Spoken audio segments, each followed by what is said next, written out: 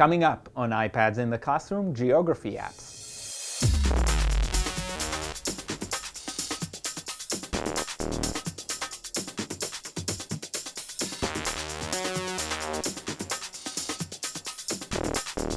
Hi, my name is Guy Trainin, and this is iPads in the Classroom from TechEdge, and today we're talking about geography apps. And geography is something that comes up in a lot of grades in different ways, and we've talked about different mapping and other apps, and I'm going to talk about some apps everybody's familiar with, but from a somewhat different perspective, and then a few new apps that I really like. So let's start with one of the basics. Google Maps is a great app. And what I love about this is that you can explore things near and far very easily. So for example, if we're exploring our own neighborhood, it'll zoom in, right? So we can tell it to zoom in, and then we can explore our own neighborhood. For example, let's find some gas stations around us. And that's a great way if we're working with young kids and we're trying to explore the immediate neighborhoods. And they may be familiar with where things are, but chances are, especially young kids, they just get in the car and they know it's somewhere around, but they don't know where it is. And so you can look at the blue dot is where we're at, and this is where the nearest gas station is, and even where it's at. And you can look at the distance to drive there, but as if you've ever used it, you can see that you can also get a clearer map and then look at different ways to get there, which is a fantastic way to get kids thinking about how do you get around, especially if you don't have your own car. And this allows you to look at bus routes, at bicycling, and at walking, and it'll give you an estimate. Is it near? Is it far? How long does it take? So this is a great way to put in math, to look at speed, or to look at the neighborhood itself. So let's, for example, look at our bus route, and it turns out there is a bus that can pick you up right outside where we're at and drop you off right next to the gas station. Now, if you're riding a bus, you probably don't need the gas station, but that's a different story altogether. So this is a way to do searches, and you can do search for schools. You can search for really anything in your immediate environment or anywhere else in the world. You can also start thinking about distances. For example, how far away is, let's say, Los Angeles from where we're at right now? Kids don't necessarily have a sense of that, so this is a great way to start getting those senses for places that are farther away and start finding the way that it is. So this is a great way, and I really recommend, before we get to complicated things, before we really use sophisticated apps and quiz apps and all of that, this is a great way to explore. It's available for everybody. It's free. It's across devices. Great app. So this is Google Maps. And with it, and an app I talk about quite a bit, is Google Earth. And the one thing I wanted to show that we haven't had before on Google Earth is all kinds of tours and 3D animation of buildings that has been more and more part of it. It has been on the computer for quite a while, but on the iPads it's taken quite a bit of time to get there. But as you can see, we're looking right now, we're visiting Rome, and this is the view from above for a specific area in Rome. And I just wanted Rome because it's got lots of buildings and interesting sites. And what you can see is we can see the area.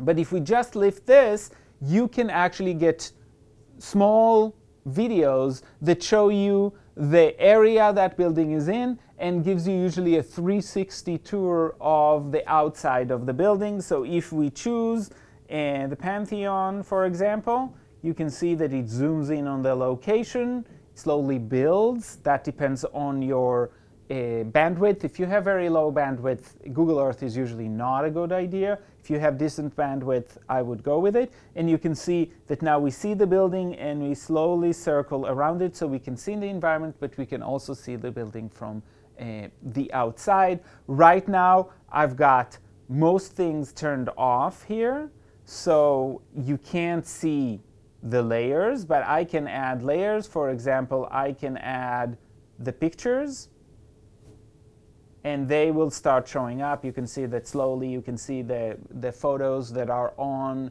Google Earth. They can add dimension, so when the movie's over, we can actually access them and get a look at different angles and people that have uploaded photos of the environment around it and of the Pantheon itself. So you can see that this is there, and you'll have lots other ones from different perspectives. So it's a way to explore buildings and locations and not just the area around it. So this is another great feature that is available on Google Earth. And if you're studying about any other country or even about your own community, so we can go to our own community, right? And we zoom out and cross the ocean and get back to Lincoln, Nebraska.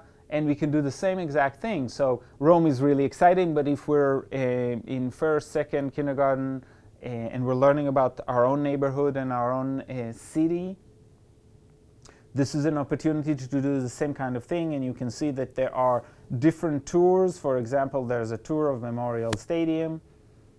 So we're zooming in. Let it build for a second. And then do the visit and the 360, and you can see how many photos are shared here. So this is a great way. Again, you can explore your own community, or you can explore a community anywhere else. Kids can explore the communities where the parents came from, grandparents, family a long time ago, or a country they're studying. So this has a lot of uses that you can do in the classroom.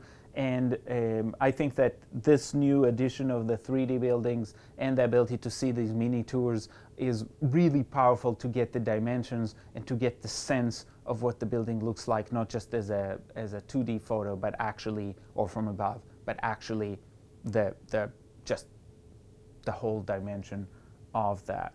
So this is a Memorial Stadium, and this is Google Earth. The next two that I want to share with you are more connected to using a quiz approach to learning certain facts in geography, and there's lots of these apps out there. I want to highlight two. One is GeoSkills, and in GeoSkills you can compete against the computer, or you can practice, or you can play in multiplayer mode against others, and you can create a situation where kids in your classrooms are competing with each other in knowledge. I'll show you the practice mode. And in the practice mode, you can select maps. Now you get the US for free. Everything else you have to pay for. So you have to consider whether it's worth it. But for $3, you get all the maps around the world. And this focuses obviously on maps. And this is the US. And I like this one because it's very straightforward, good practice. So kids get to practice. They don't have to guess. They actually are guided through. So if we're looking at the basic set of states, New Mexico, Alaska. The one thing about Alaska here that I'm a little apprehensive about is that it's here at the bottom, and kids might mistake the fact that it's actually south of Mexico somewhere. And so that's not the greatest. The same thing with Hawaii. But you can see that it guides you through. Now it asks you to practice and actually tell us where those states are. So you can do this. And if I have the wrong one, it tells me, no, that was wrong. It needs to be there. Hawaii. And then you have to start all over again. And you get to move on. If you get all of them correctly, you move to the next bunch of states. So you can see how this builds knowledge and then actually asks you to actively show that you know it and have a lot of practice built into it. So this is GeoQuiz, very simple, very straightforward, but it's one of those things that we really don't want to spend a lot of classroom time on. So this is something that kids can do in station time or in even free play time or even at home. So you can recommend to parents to use that, especially if you're learning the US. They can learn not just the names of the 50 states, but actually where they're at. This is something that I picked up recently, and this is called Spy Hunt. In Spy Hunt, what you do is you hunt spies, and you get the spy music and a very nice effect. Very simple. We're trying to find Dr. Schniffles. And so I played a little bit just to try this, and this is an unknown city, and we have to guess what it is, and I'm not sure I know. Well, if you don't know, you can reveal a letter.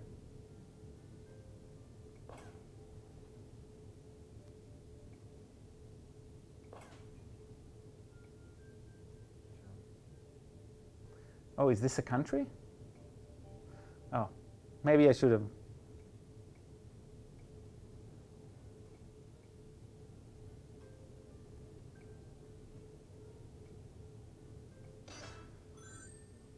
So you gain coins by answering correctly.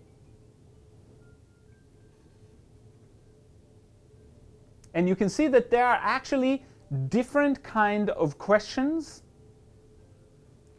So some of them are map-based, some of them are picture-based, some of them are about cities, some of them are about sites, some of them are about countries. So you need to read very carefully and learn about that. So you can see this is. And the thing that I like about this is that it gives you clues, it allows you to ask friends if you've got, it's got some ads. So that's not necessarily what I'd like to have kids be exposed too much to. But what you can use this for is a way of exploration, and that is you get the question and then you go and find out the answer. So it's a way to interact with this and use it as a springboard to have an adventure where you're looking for things and you're trying to find them, and that develops this geographic skills, but it also develops your search skills and the ability to use clues to find out answers to things you're interested in. So it's really can be a lot about search. So today we talked about a few apps that help you with geography. Some of them are very basic, like Google Maps and Google Earth. They're everywhere. They have been around for a long time, but they're fantastic tools to develop whole kinds of skills, and you really can use them in many ways on the iPad or on other devices as well. And then you can use the quiz functions that a lot of the apps have to develop just the memorization and knowledge of certain facts that really help kids develop a sense of the world. And I'll see you next time on iPads in the Classroom.